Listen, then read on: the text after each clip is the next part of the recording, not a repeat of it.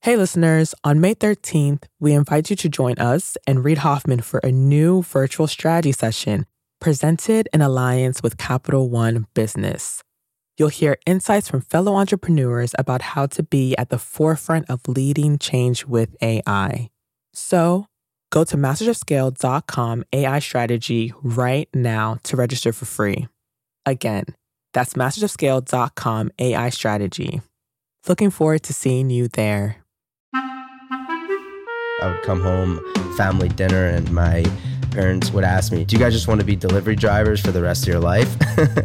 And not exactly understanding, what is the vision here? We were the first delivery drivers. We were the first warehouse employees. We were the first customer service representatives. What we've been able to build over 9 years is this network of 650 fulfillment centers across the US and Europe. We now cover close to 30% of the US population. We didn't do it the Silicon Valley way, we did it the GoPuff way. Lean and scrappy has been part of the ethos of the company. That's Yakir Gola, co-founder and co-CEO of GoPuff, the fast-growing instant delivery company that's expanded to more than 1,000 cities. As the pandemic shifted habits, instant delivery has become a rising phenomenon, though the area continues to be haunted by the specter of high burn rates and failed efforts. I'm Bob Safian, former editor of Fast Company, founder of the Flux Group, and host of Masters of Scale Rapid Response. I wanted to talk to Yakir because GoPuff has taken a dramatically different approach, following lessons he and co-founder Raphael Ilishayev learned from their parents' small businesses. With a consistent eye on positive cash flow and margins, they built a warehouse and logistics operation alongside their software platform. Yakir's experience demonstrates how what we might view as old-fashioned approaches can be rebooted in new realms and with new tools. GoPuff is trying to prove out something daunting, that 20-minute delivery can indeed be good business. Slow and steady, they believe, can win the race, even when what their service itself is providing is fast and on demand.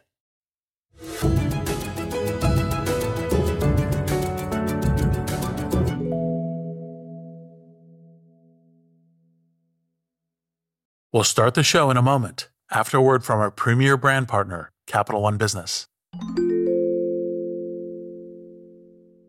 I woke up in the middle of the night because I had this nightmare that we were front page news, that we've done the stupidest mistake of our life by making this pivot. That's Aparna Saran, Chief Marketing Officer for Capital One Business, and she's recalling a moment from her previous position at Capital One when she was heading up a team designing a new business card. We had just made the decision to go all in and sunset the prior version of the product, which was honestly the cash cow for our business. When we made that decision within a senior leadership meeting, as someone who had been on the journey to build this out for 5+ years, it was really exciting. But by the time the weekend hit, I started to feel the responsibility and the pressure. We are taking this big bet on something that I've built. Perhaps you've been there. You've made a pivotal decision, and then panic sets in. How would Aparna calm her butterflies and steer her team through this pivot? We'll find out later in the show. It's all part of the Refocus Playbook, a special series where Capital One Business highlights stories of business owners and leaders using one of Reid's theories of entrepreneurship. Today's Playbook Insight: have multiple Plan Bs.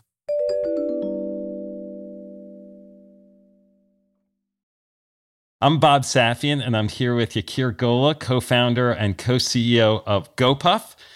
Yakir, thank you for joining us. Thank you so much, Bob, for having me.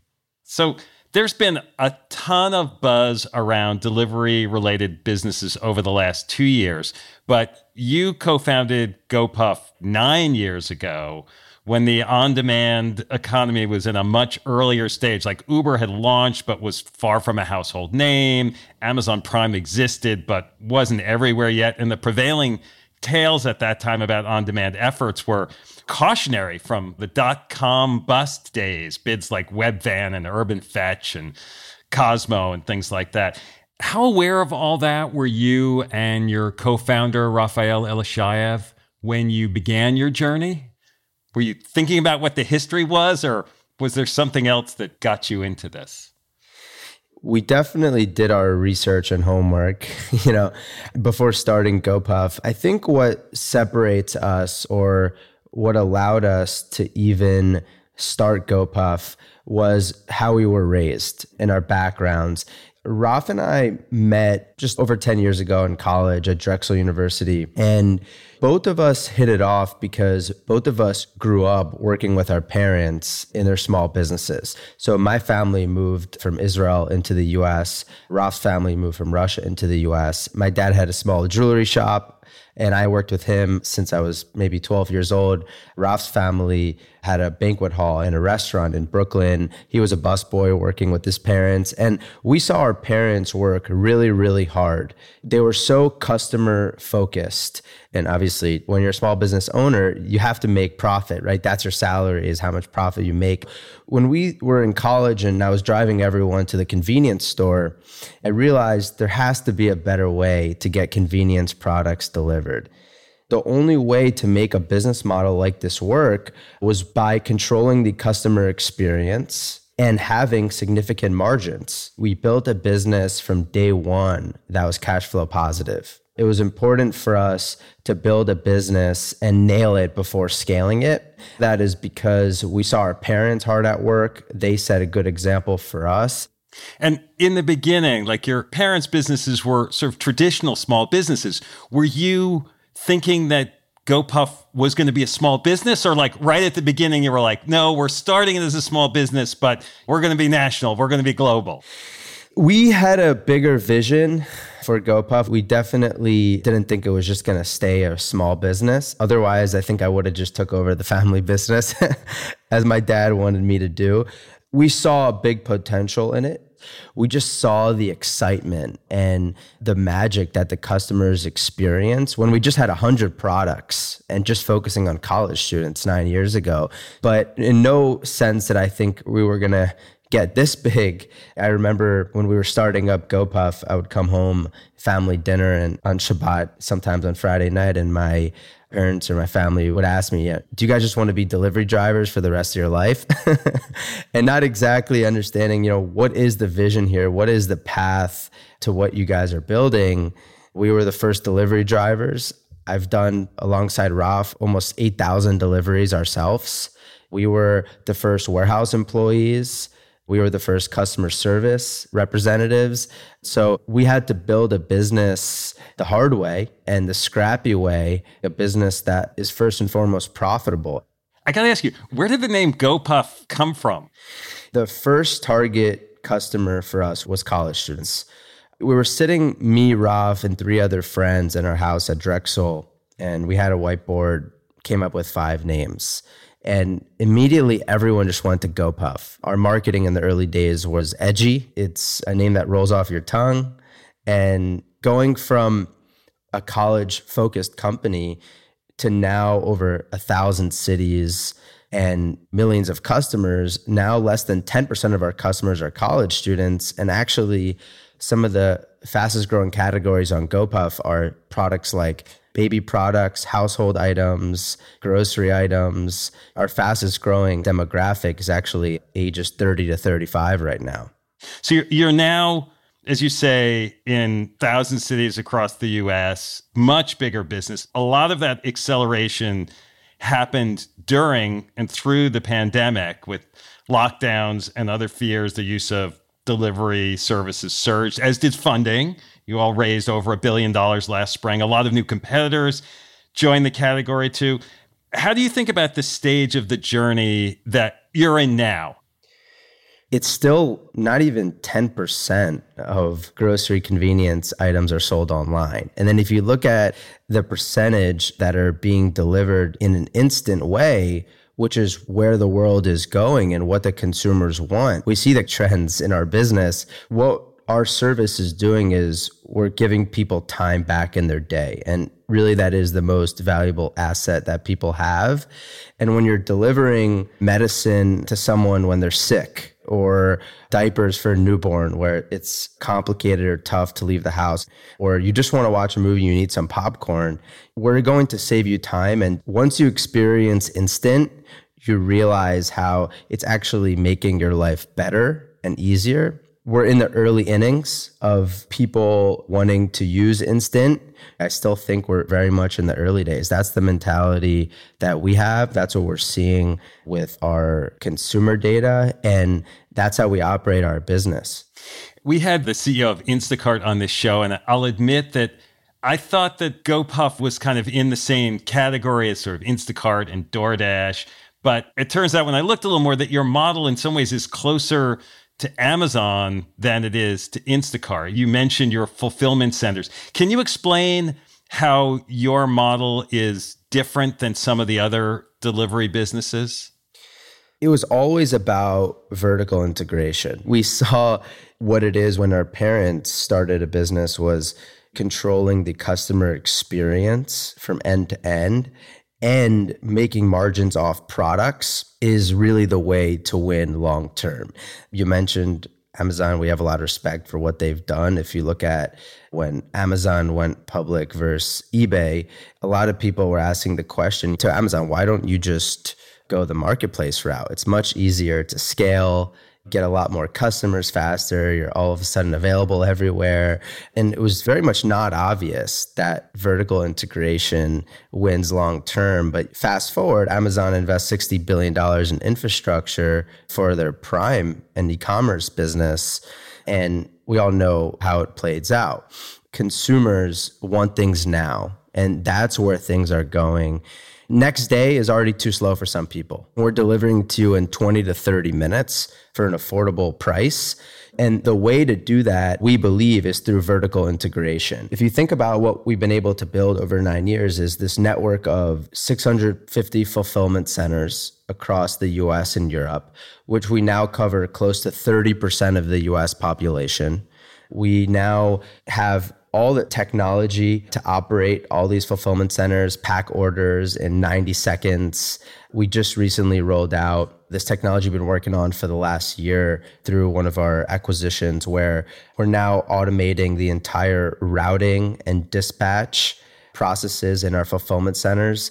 The inventory management software that we built is all built in-house from us. There was no model like GoPuff, right? No one has done this before. So we had to build everything from scratch. 450 liquor licenses. We now happen to be one of the largest liquor license holders in the US.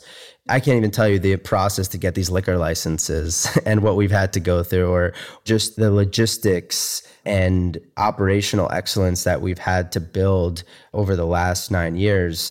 So vertical integration is central to your business model. Vertical integration is really the way to have significant EBITDA and profit while also controlling the customer experience. We're not picking up from a local convenience store or grocery store. These are our fulfillment centers. So we're optimized to pack orders very, very quickly, very, very accurately. We're operating on a 99.9% inventory accuracy rate. So what you order is what you get. You're not getting phone calls from customer service representatives or in-store packers saying this item is out of stock, or sorry, for every item that you order, you need to choose a replacement item. I mean, that's an awful customer experience, right?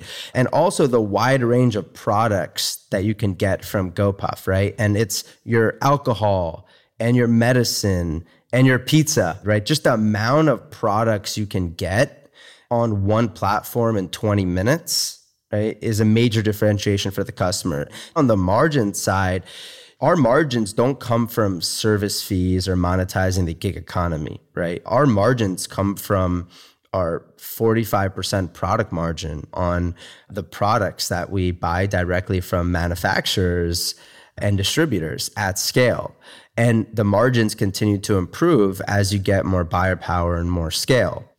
As you describe this model, it's almost counterintuitive because it's like you're comparing Amazon and eBay, but it's like the thing that's harder is actually the thing that ends up being the better business.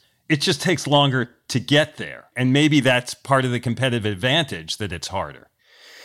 This is a very, very hard business. This is not for everybody.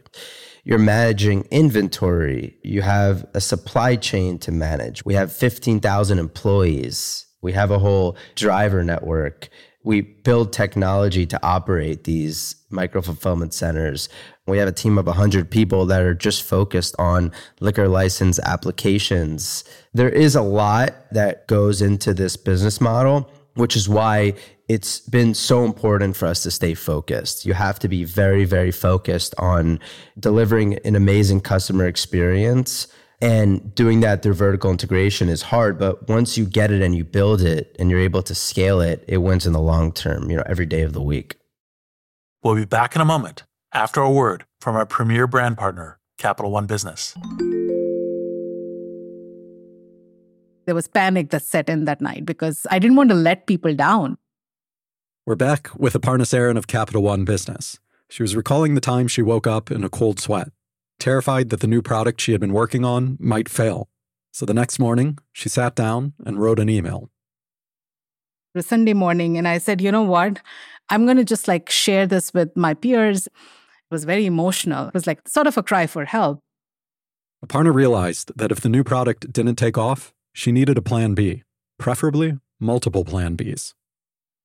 I'm inviting them to be the thought partners so that we are mitigating as much risk as possible and we have contingency plans in place as we make this move. You write something like this and your heart is pounding, should I send this? It was a super vulnerable moment for me. But then I was I'm going to just send this. What's the worst that'll happen? It can't be worse than being on the front page of the newspaper. So she held her breath and hit send. What happened next would surprise even her. We'll hear about that later in the show. It's all part of Capital One Business's Spotlight on Business Leaders, following Reed's Refocus Playbook.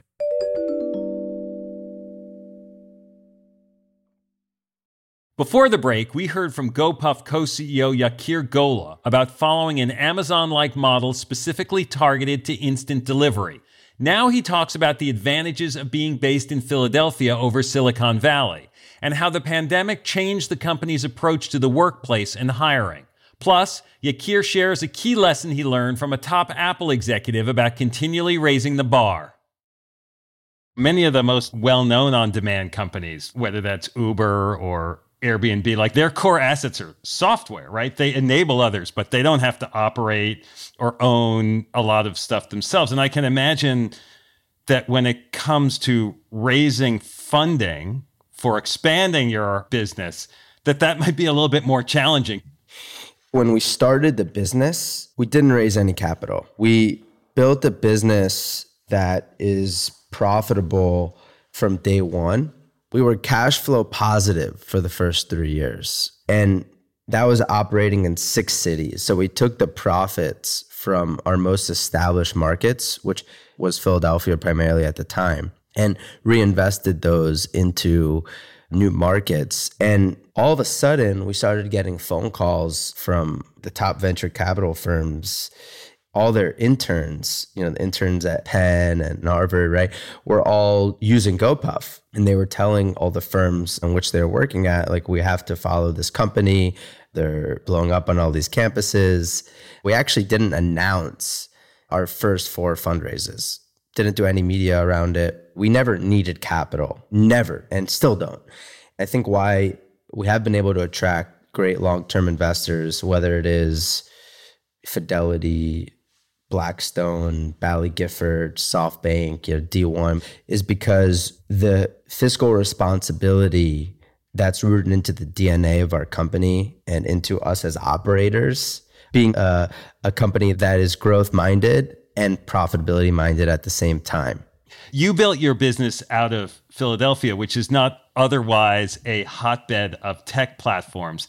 And I'm curious, what about that has made GoPuff different? What are the advantages to that? And I guess, are there disadvantages to not being part of an established tech hub?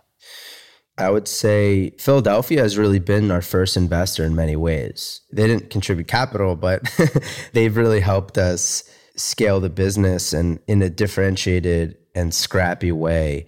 What Philadelphia has given us is this underdog mentality. the fact that we've been away and sort of secluded in our own city, we haven't been in sort of the typical mentality of Silicon Valley founders and businesses. We didn't do it the Silicon Valley way. We did it the GoPuff way.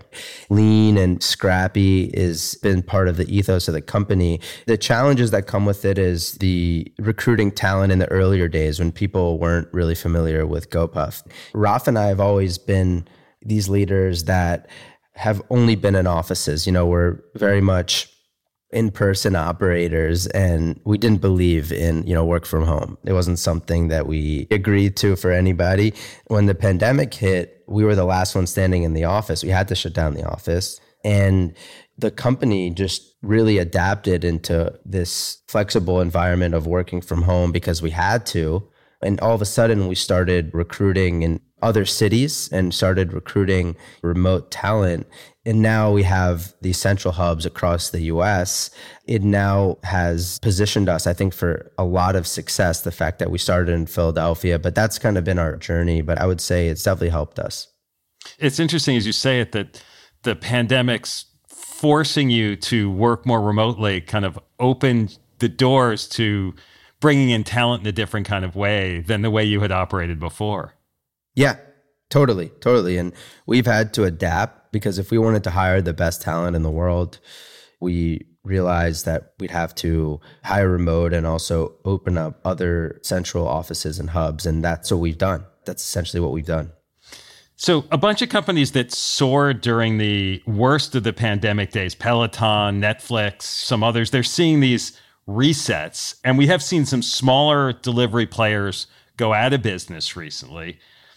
How do you keep tabs on the trajectory of your business if the recent past maybe isn't a reliable indicator of what the trajectory is?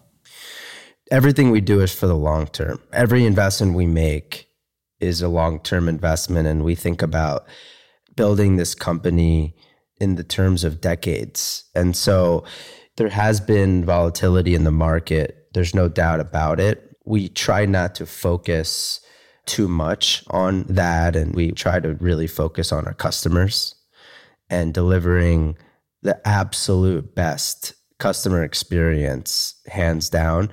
If you have a great customer experience, you're going to tell your friends. If you get what you ordered and you're impressed and you're happy and the order comes right and it comes on time and there's no mispacks and there's no out of stocks, right?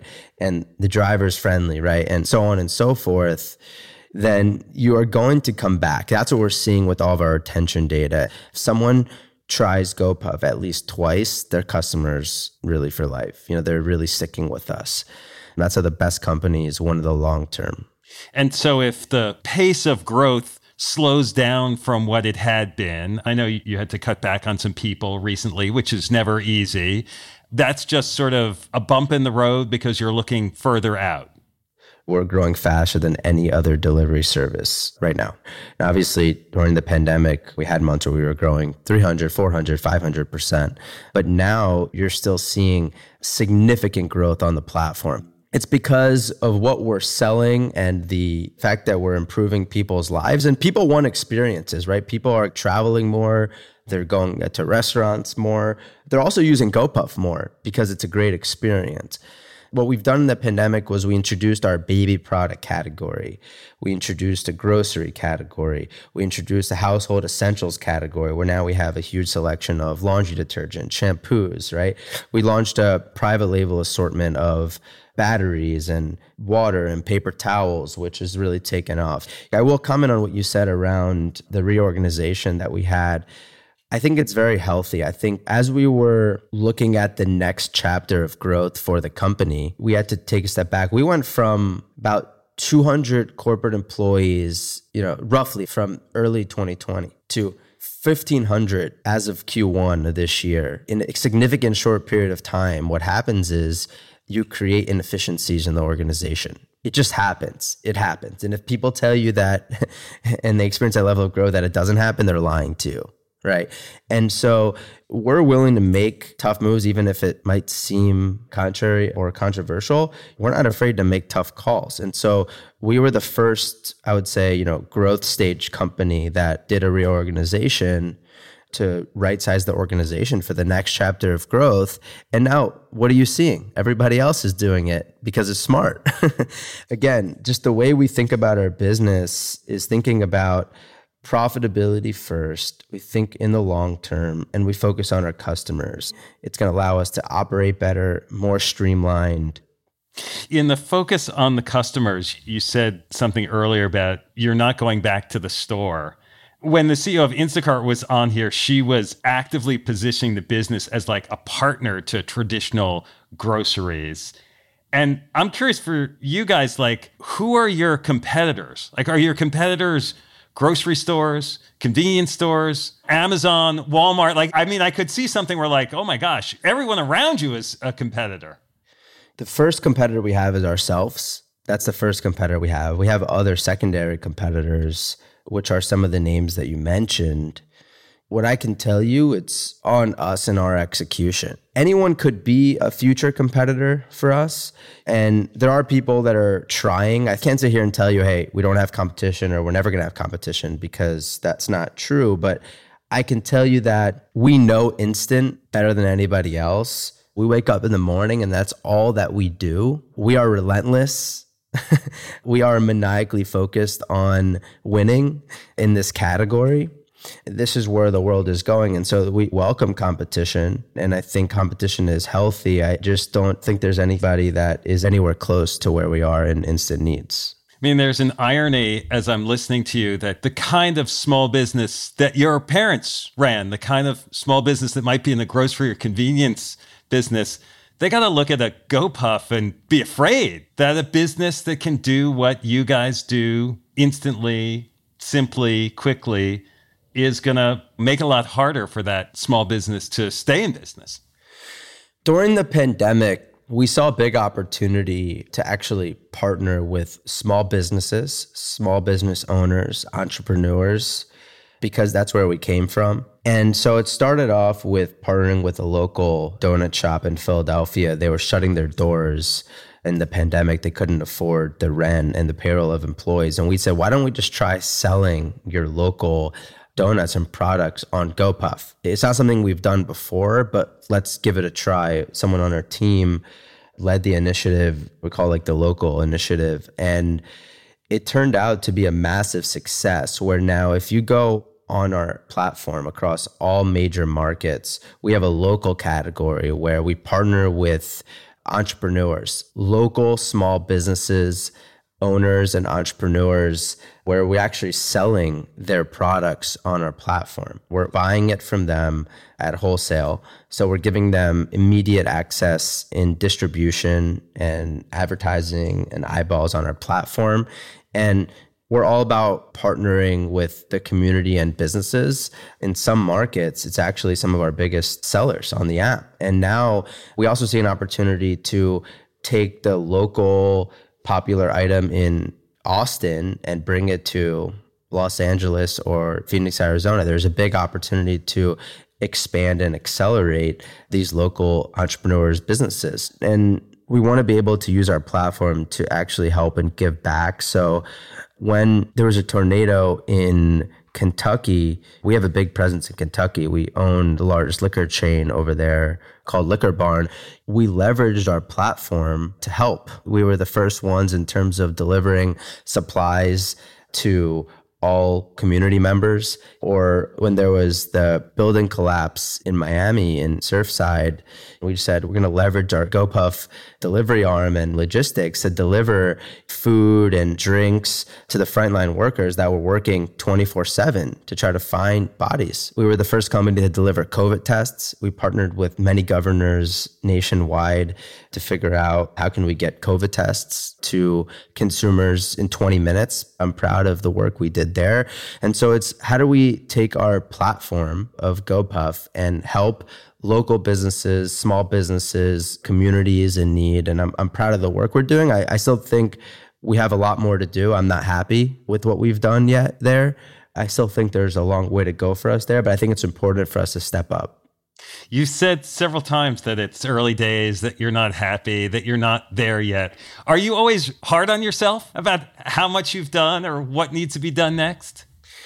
Look, I tell our team all the time, that you can't be satisfied. You have to keep increasing the bar of excellence. Steve Jobs is a perfect example, right? This mentality that you need to continue to increase your bar of excellence. You can't get comfortable. The moment you get comfortable or you stop innovating, you're going to end up like Blockbuster. That's what we tell our team. And I had a meeting with Apple executive Eddie Q, and we were sitting and talking, and I asked him, Apple's such a massive company and breaking records in terms of market cap for any company. How do you keep everybody so motivated when Apple's such a massive company? And he just brought up this mentality that he had, and I think Steve Jobs really had it, where you have to keep innovating or you're dead. And having that mentality, I think, is so, so important for any company or entrepreneur, because the moment you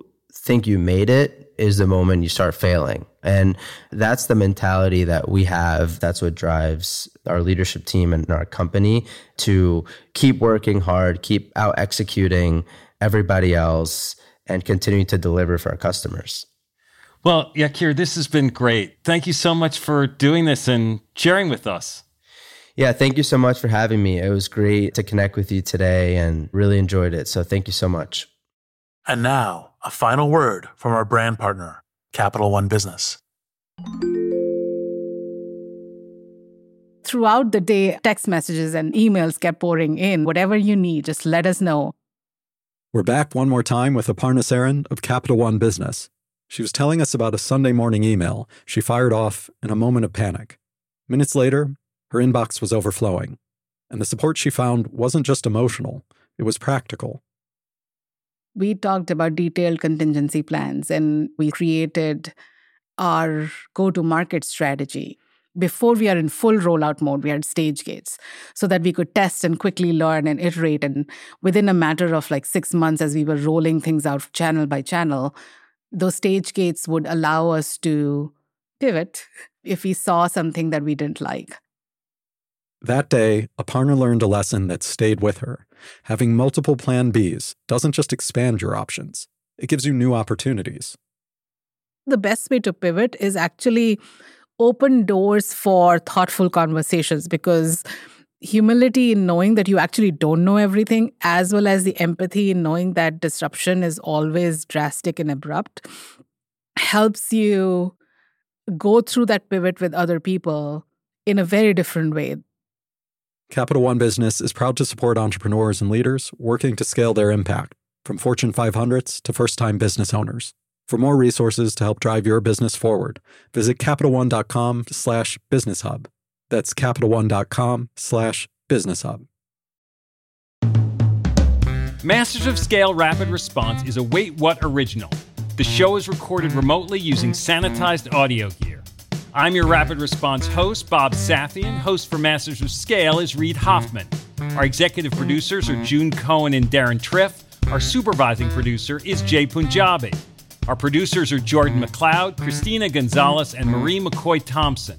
Our music director is Ryan Holiday. Original music and sound design by Daniel Nissenbaum and the Holiday Brothers. Audio editing by Keith J. Nelson, Stephen Davies, Andrew Nault, and Mike Gallagher. Mixing and mastering by Aaron Bastinelli. Special thanks to Emily McManus, Sarah Sandman, Kelsey Capitano, Tim Cronin, Charlie Meneses, Adam Heiner, Anna Pizzino, Ben Richardson, Mina Kurosawa, Saida Sapieva, and Colin Howard. Become a member of Masters of Scale to get access to a year's worth of courses and content on the Masters of Scale Courses app. Find out more at mastersofscale.com/membership. Visit mastersofscale.com/rapid response to find the transcript for this episode, and be sure to subscribe to our email newsletter.